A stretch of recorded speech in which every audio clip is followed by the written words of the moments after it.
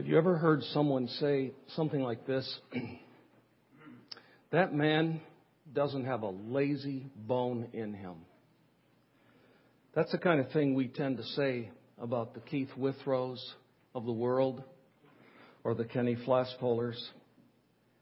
But the truth is, there is no such thing as a person who doesn't have a lazy bone in him. Every human being on the face of the earth, including the most diligent, industrious workaholic, struggles to some extent in some areas of his or her life with laziness. Only 3 human beings were born without a lazy bone in them. And 2 of them got their lazy bones pretty early in life. Their names were Adam and Eve. But before they fell, they were never tempted to be lazy.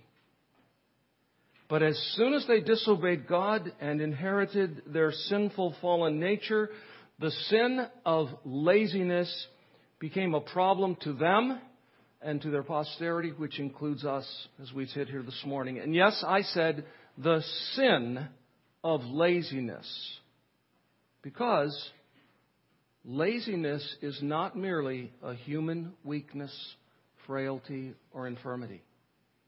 It's sin.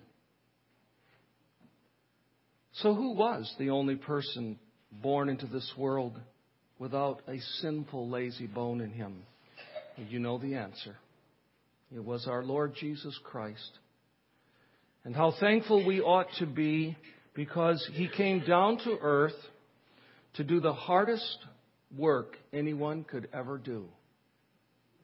He came down to successfully resist all temptation to sin, to perfectly obey all of the laws of God in word, thought, and deed, and to offer that righteous, holy life on Calvary's cross to pay for our sins. He came down not to shrink back even for a moment from the wrath of His Father, which was going to be poured out upon Him while He hung there in order to redeem us. He was actively obedient all through His life, and He was passively obedient in submitting to the horror of the cross. He did what He came to do. He was on a mission. He accomplished His task. He was diligent to finish the job. And what He did is He rescued a people from their sins. And though I'm sure hundreds of times, if not thousands of times, our Savior was tired, fatigued, and even utterly exhausted. So much so that on one occasion, in the middle of a day, on the floor of a crude boat that was tossing in a violent sea because of a very dangerous storm, He didn't even wake up. He had to be awakened because He was so exhausted. But listen, brothers and sisters, the Lord Jesus was never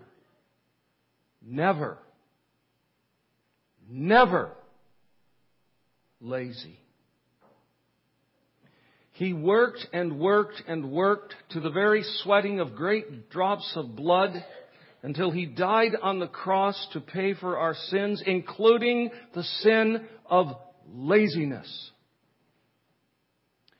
Well, welcome to the 4th in our topical series from the Proverbs called Wise Up. We've been called by Pastor Keith to wise up with regard to money. We've been called in 2 sermons by Pastor Jonathan to wise up with regard to our words. And today, this wonderful book is going to call us to wise up about work. Now, I'm going to be focusing our attention on the vice of laziness and on the virtue of diligence. Obviously, the book of Proverbs has much to say about these 2 subjects. I think I found every single verse that deal with them. In fact, there are no less than 33 separate verses which deal with these two subjects. But I've chosen to focus our attention primarily on the favorite word that Solomon chose to describe a lazy person. You've already heard it read 4 times. And that is the word sluggard. Most of the translations use that word. Interestingly, I was just telling Jonathan that the Holman Christian Bible translates that word slacker. And that's a good translation. Because slacker is one of the synonyms of laziness, as is drone, idler, loafer, sloth, deadbeat, slouch, slug, lazy bones, couch potato. Now, here's what I'd like to do this morning. Here's my game plan. First, I want to show you the sluggard's portfolio. Now, I'll admit to you that I wrestled with whether I should use that word or not.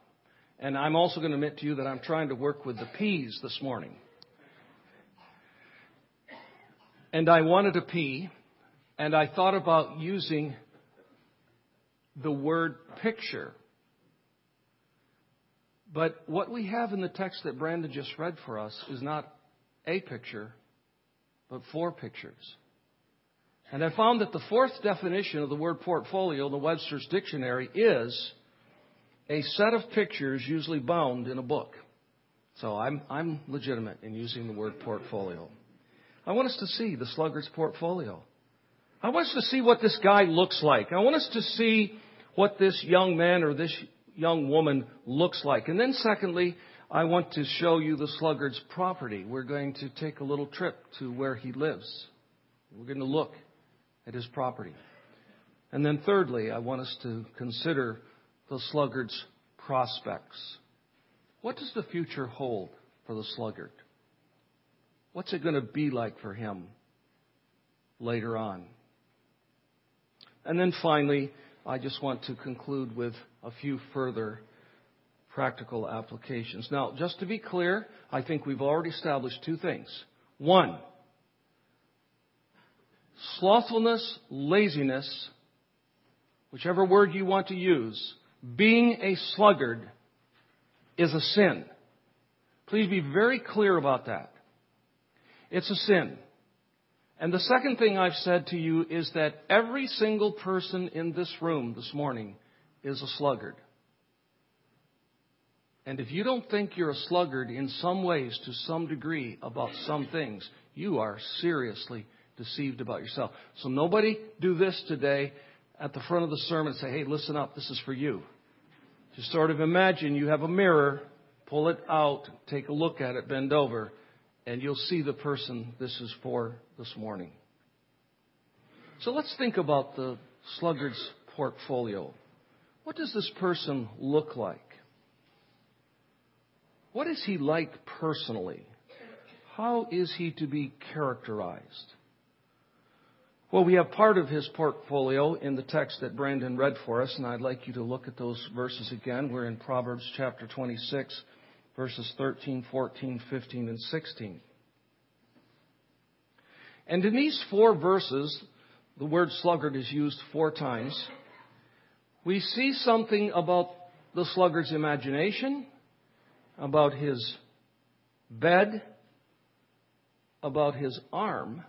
Actually, you'll see in the 15th verse the word hand, but I'm going to submit to you that the hand cannot be moved where it needs to be moved without the arm. He's got arm problems. And finally, the sluggard's ego.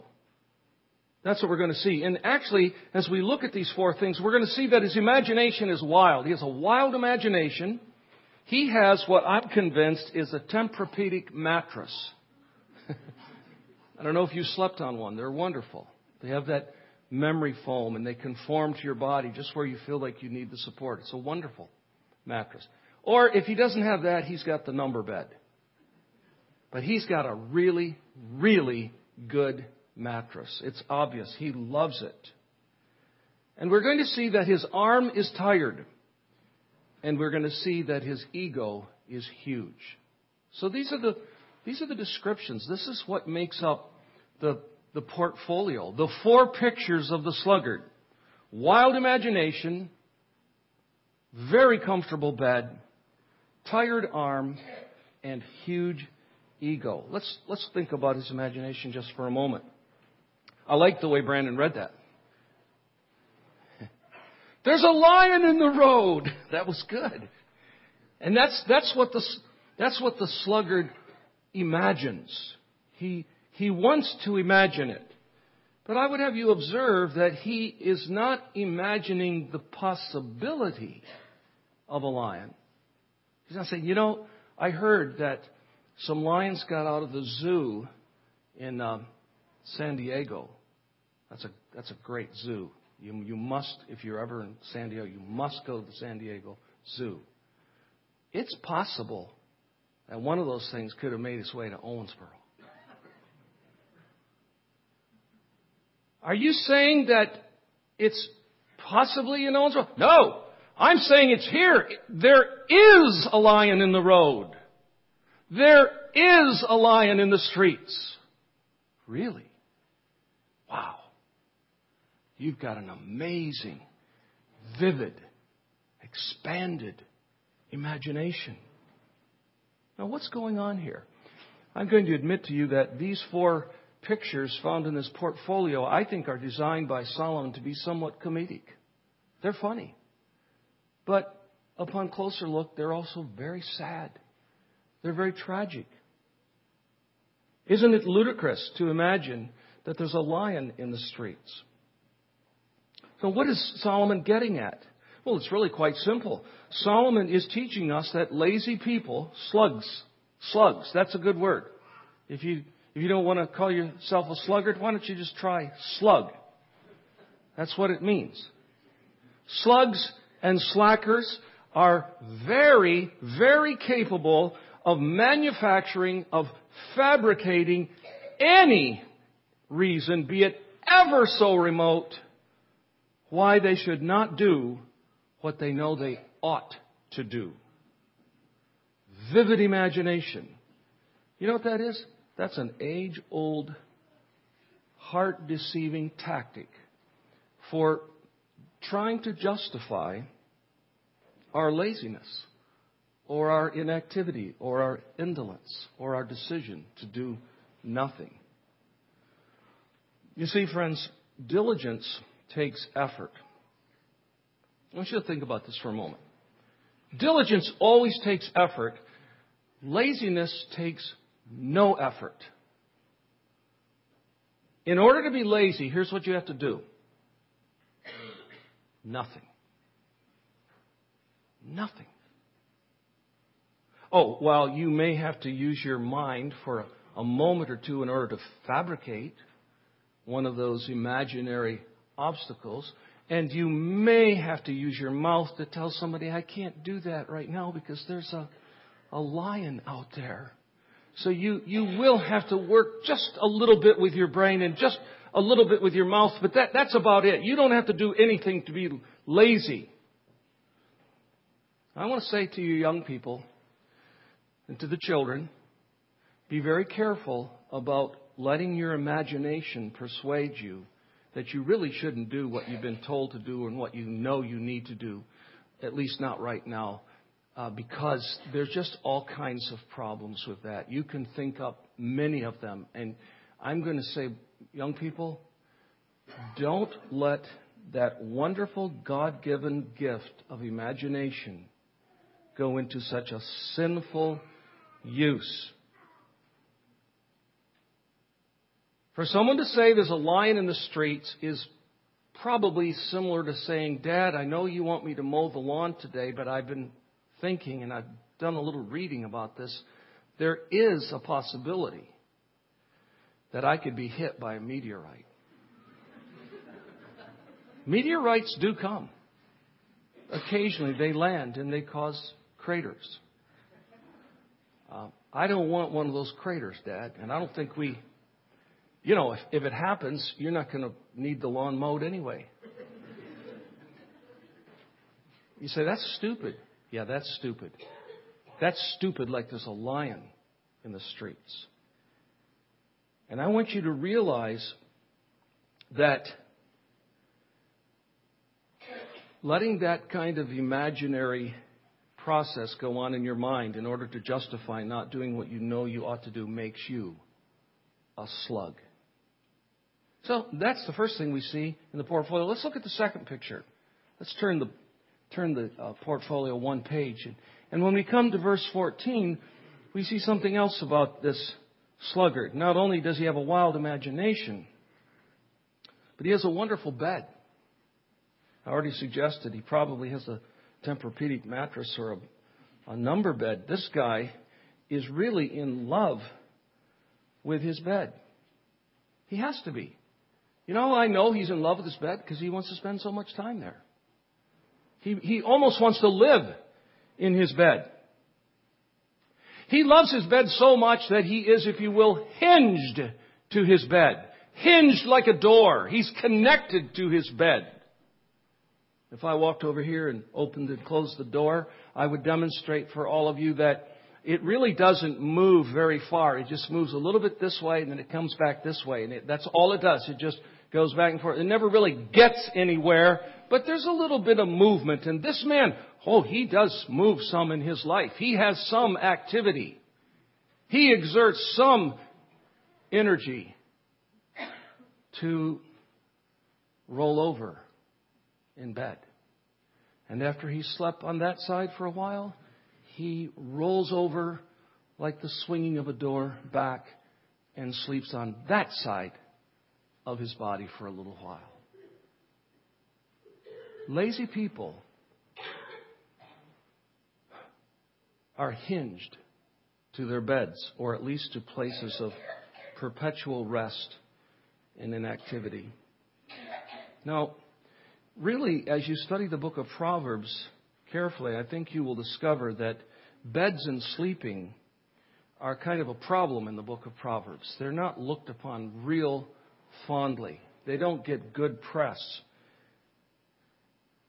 In one of the sections on slothfulness, to which I will not turn you just now, it's one of the more familiar ones where the wise man says to the sluggard, to the slacker, "Would you just go to the ant and consider her ways?" And then he describes how industrious God has made ants by nature.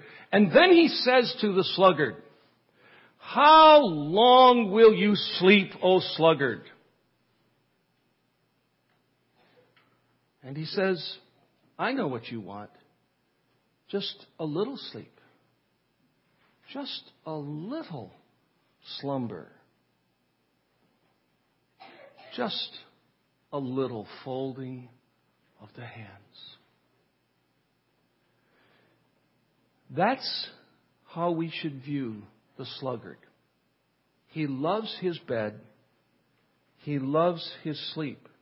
And there are other proverbs that speak to the issue of sleep. I really feel that I shouldn't tell you what they are right now, but sometime as you read through the book of Proverbs, notice how frequently sleep is put in a sort of negative way as something that we take advantage of. We do need sleep, but we take advantage of it.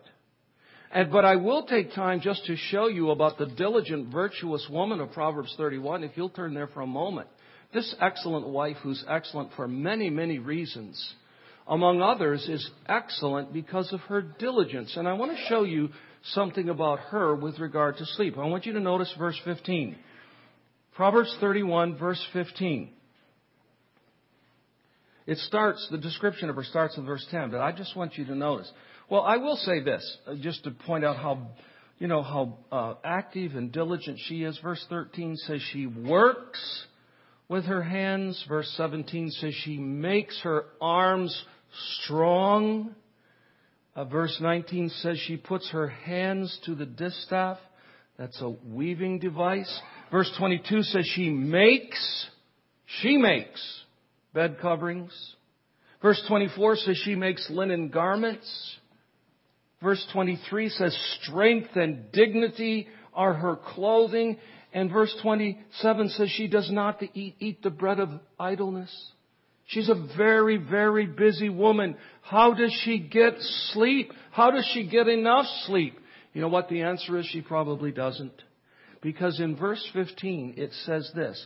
It says she rises while it is yet night and provides food for her household. What does that mean, she rises while it's yet night?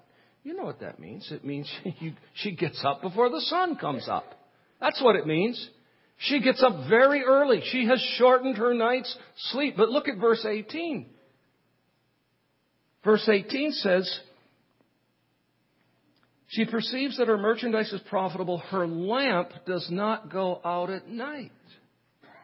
When it's time to go to bed and all the lights are turned out, guess who's still up? This diligent woman. And of course, this kind of diligence isn't just for women. It just happens that Proverbs 31 is showing us what makes that woman such an excellent wife. She is diligent, and she's diligent with regard to sleep. She gets up before the sun comes up, and she stays up sometimes long after the sun has gone down. She's not going to succumb to this bed, this Tempur-Pedic mattress. But the sluggard does. And I would suggest that we all need to perhaps rethink the whole subject of our sleep habits. And I don't want to lay a guilt trip on anyone. Some of us need more sleep than others, and we should all get the amount of sleep that we need. I firmly believe in that. But I also believe that most of us probably need less sleep than we actually take. Most of us. And there may be a few people who actually need more sleep than you're getting, and I would urge you to get it. But really, is that the problem most of us have? We just aren't getting enough sleep? I'll tell you, somebody who doesn't get enough sleep seemingly is Al Mohler. And you all know about that probably, or at least you've heard. I was privileged to be in his home real recently and in his library, and he was showing us the chair he sits in when he does his serious reading. And I asked him, when do you read in that chair? He says, from 10 till 3. Every night, virtually every night. When do you sleep? He said, from 3 to 7. You only sleep 4 hours? I only sleep 4 hours. I can get by with 4 hours. I don't think we need to try to be Al Mohler. He'd probably kill us. And I'm not sure that he shouldn't get more sleep, but I'm making a point. Most of us tend to err on the side of getting more sleep than we need. And yes, the book of Proverbs identifies the bed as a place where our slothfulness and our laziness can manifest itself. Well, let me move on quickly as we turn to the next page. And I want you to see his tired arm in verse 15. We're still in chapter 26. Verse 15. What does he do? He buries his hand in the dish, that is where there's some food to be laid hold of. But once he gets it down there, it's like, oh, I don't think I can bring that hand back up to my mouth. It's going to wear me out, man. Now, that's ludicrous. That's hilarious. That's comedic. That's funny. But Solomon's making a point. Some people are so lazy that they find feeding themselves sometimes to be too much work and to be laborious. And I want to make a really important observation at this point, however, because maybe some of you are saying, oh, I'm not like that. In fact, I'm not like any of these pictures that you have portrayed so far. I'm really busy. I'm very busy. I'm very active. In fact, I'm one of those people that other people say to, you need to get more sleep, man, woman. I'm very busy. Here's my question. Doing what? Well, doing the stuff I like to do. Doing what makes me happy. Oh, well, that doesn't mean you're not lazy. Laziness is doing the things you want to do while neglecting the things that you ought to do. That's what laziness is. And let me tell you something else about laziness, or maybe about lazy people. What is your favorite day of the year? 365 days. What? Christmas? Birthday? Mother's Day? Let me tell you what the favorite day of the sluggard is. It's tomorrow. It's tomorrow.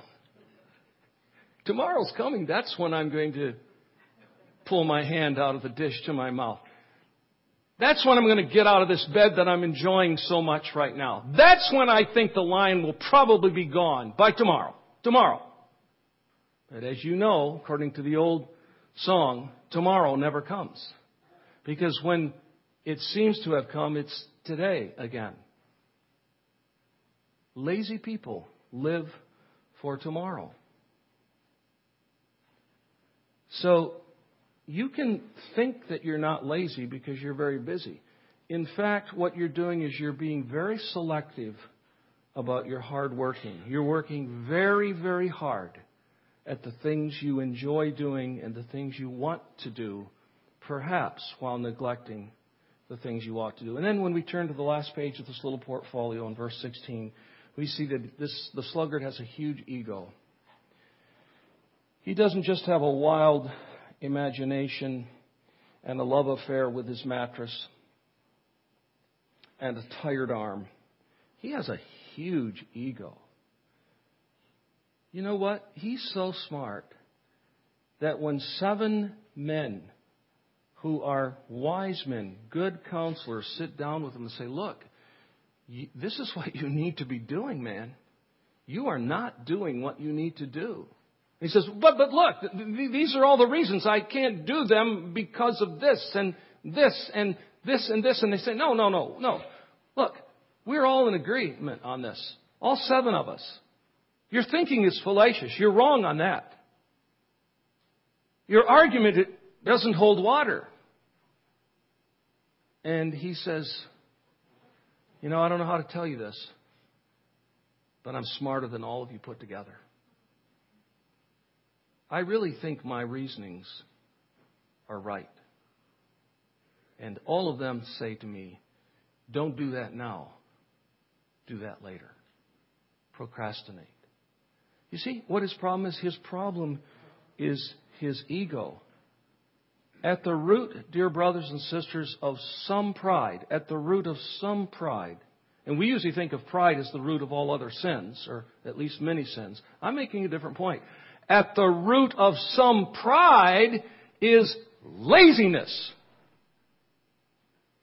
We are proud about what we're not going to do and what we are going to do because deep down we have a lot of lazy bones in our soul and we're just not going to do it. Now, I wish I could talk more about the sluggard's portrait because there's a lot more in the book of Proverbs about him. We're told in chapter 12, verse 27, that he goes hunting, but he doesn't roast his game. We're told in chapter 12 and verse 11 that he follows worthless pursuits. We're told in chapter 13 that he craves things, he desires things, but he never gets them. But we must move on. And I want us now to drive by the sluggard's property. Let's go where he lives and let's see what it looks like. So would you turn with me just back about one page to chapter 24 and notice with me verses 30 and following. 24, 30 and following.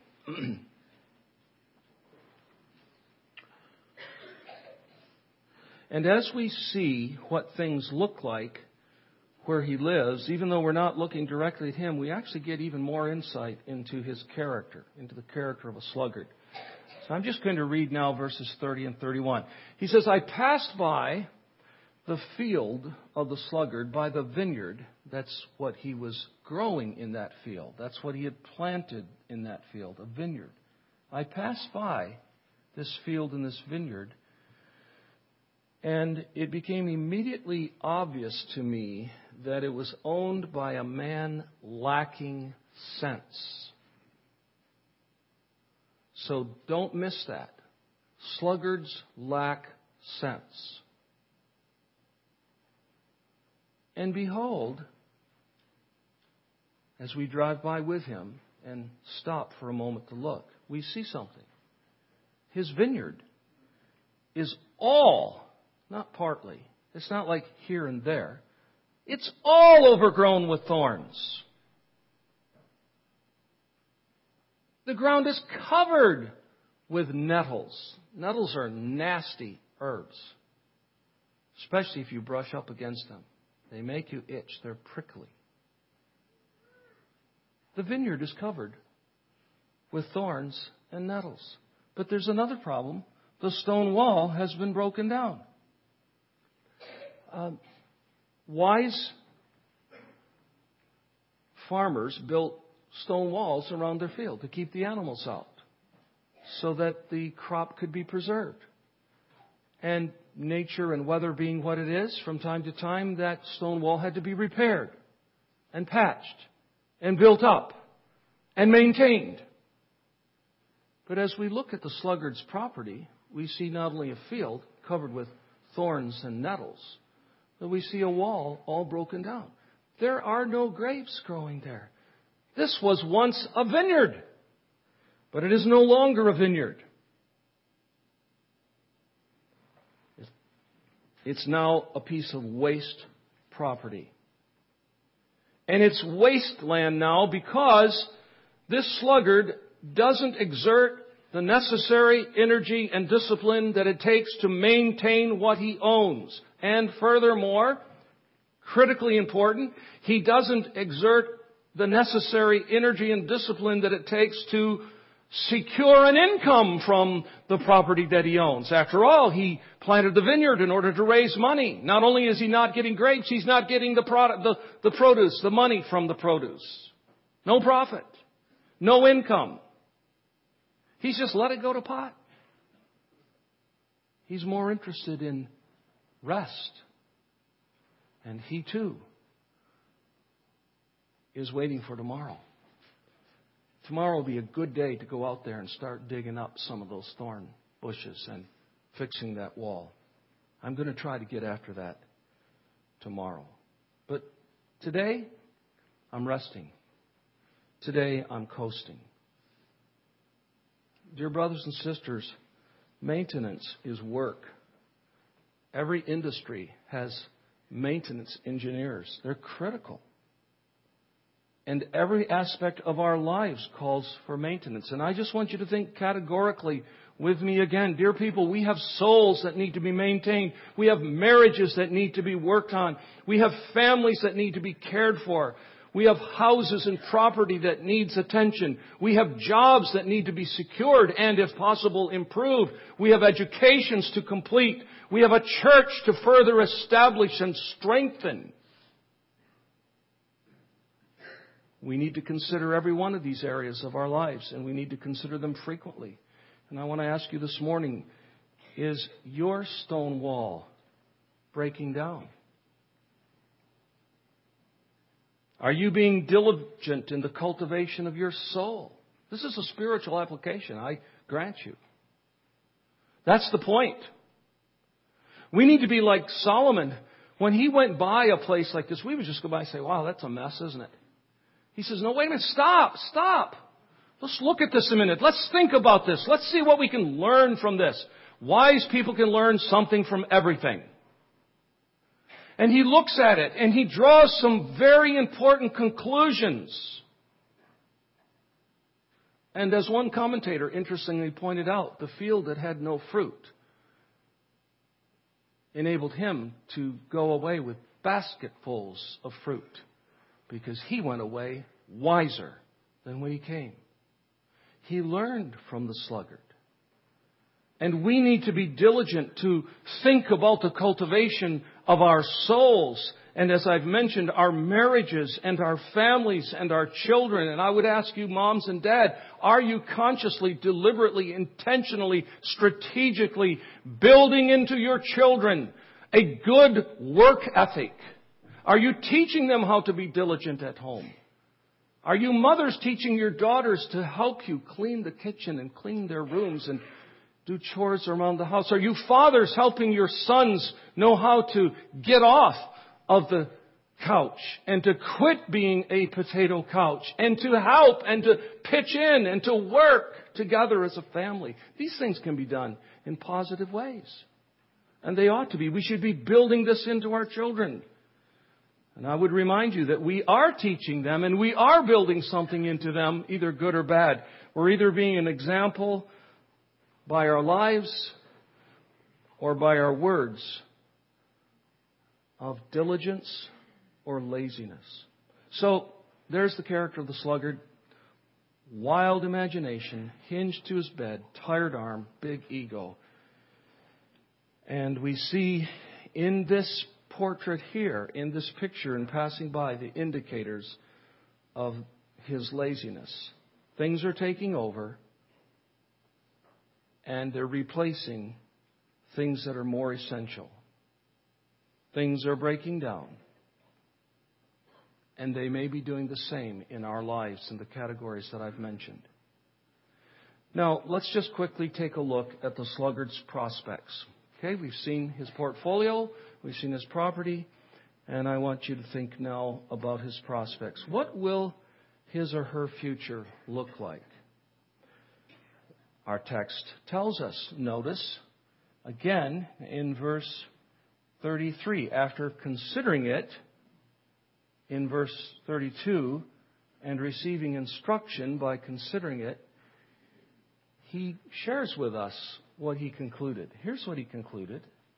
And I've already quoted this because this is found in Proverbs 6 as well, in the exact formulation.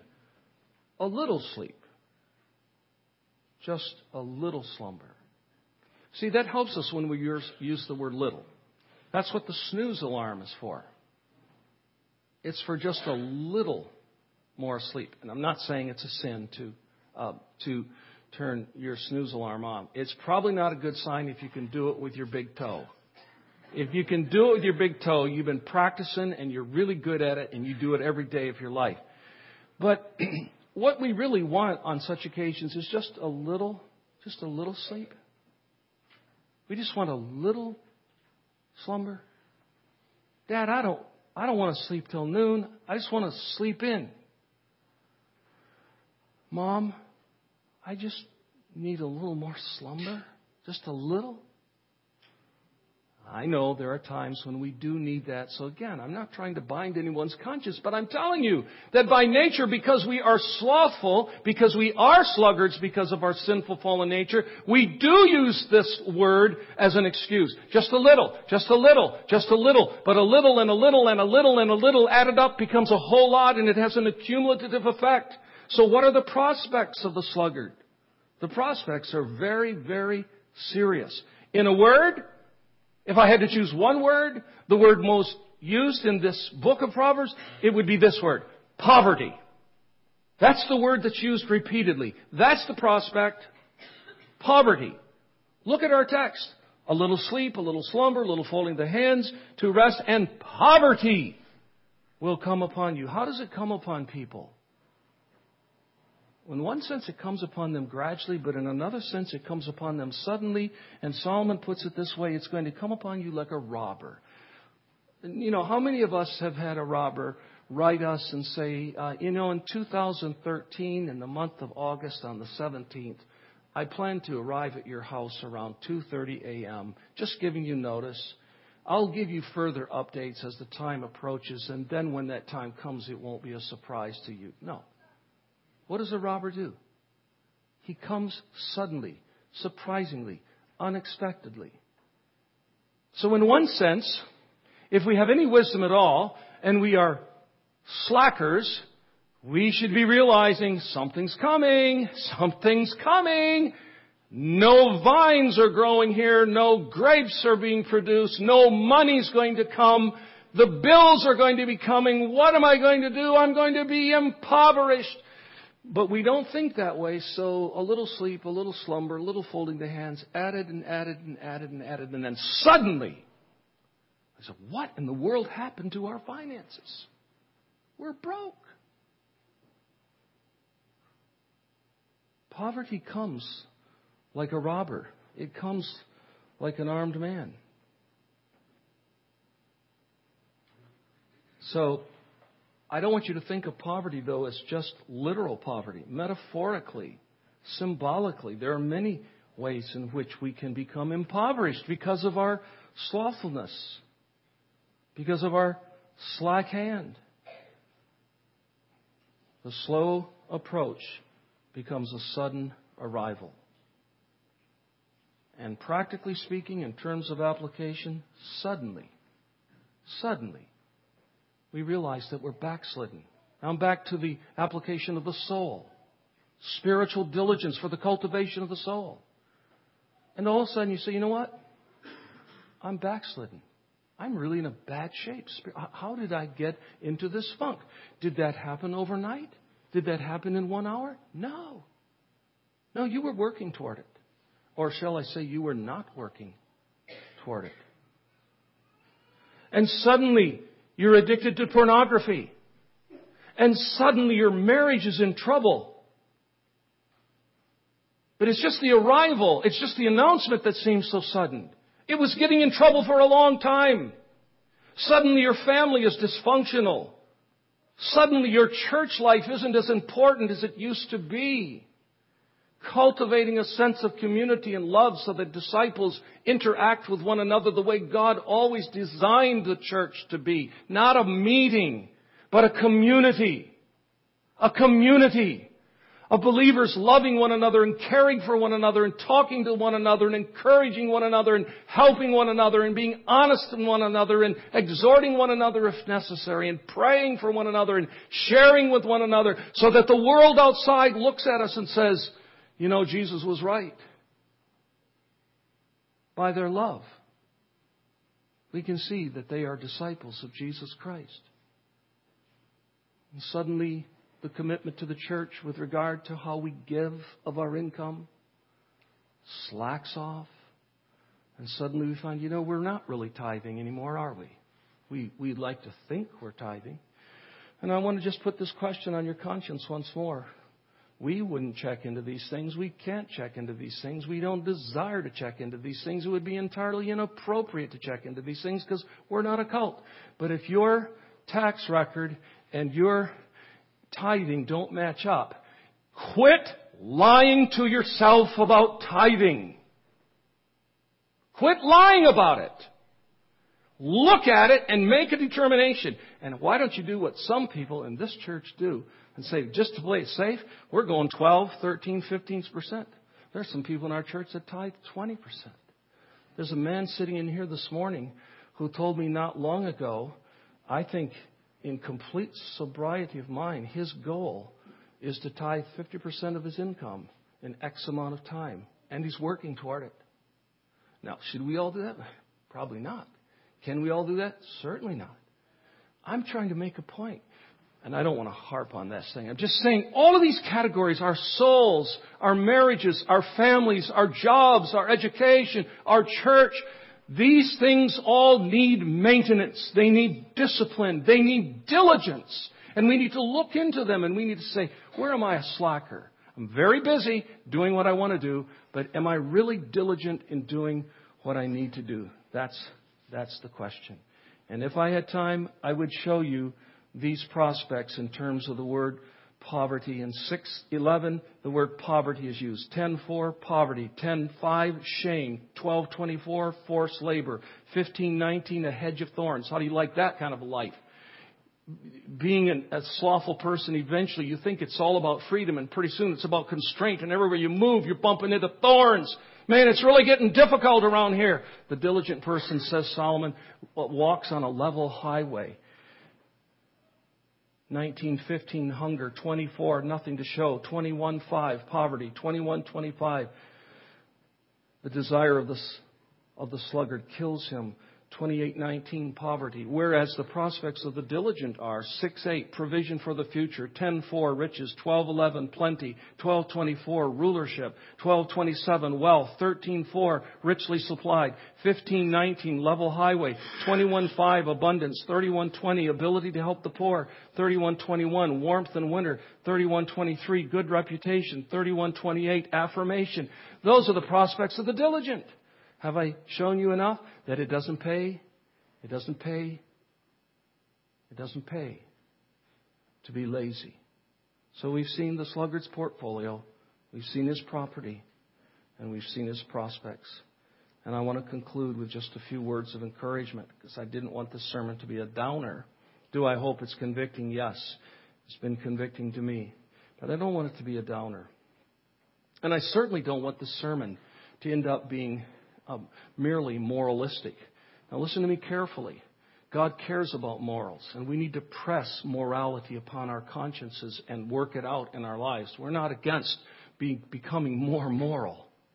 We're against becoming more immoral, and we're very much for becoming moral. But what I mean by moralistic preaching is just, here's how you can become a, quote, better person, and this will somehow bring you more into the favor of God, and this will make you more righteous in His sight as far as you're just. That's what I mean. I don't want to do that in this sermon.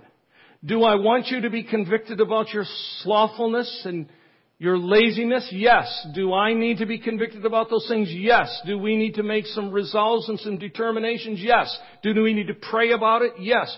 If we get concerned about this and we come to repentance, is that legalism? No. Jesus was diligent.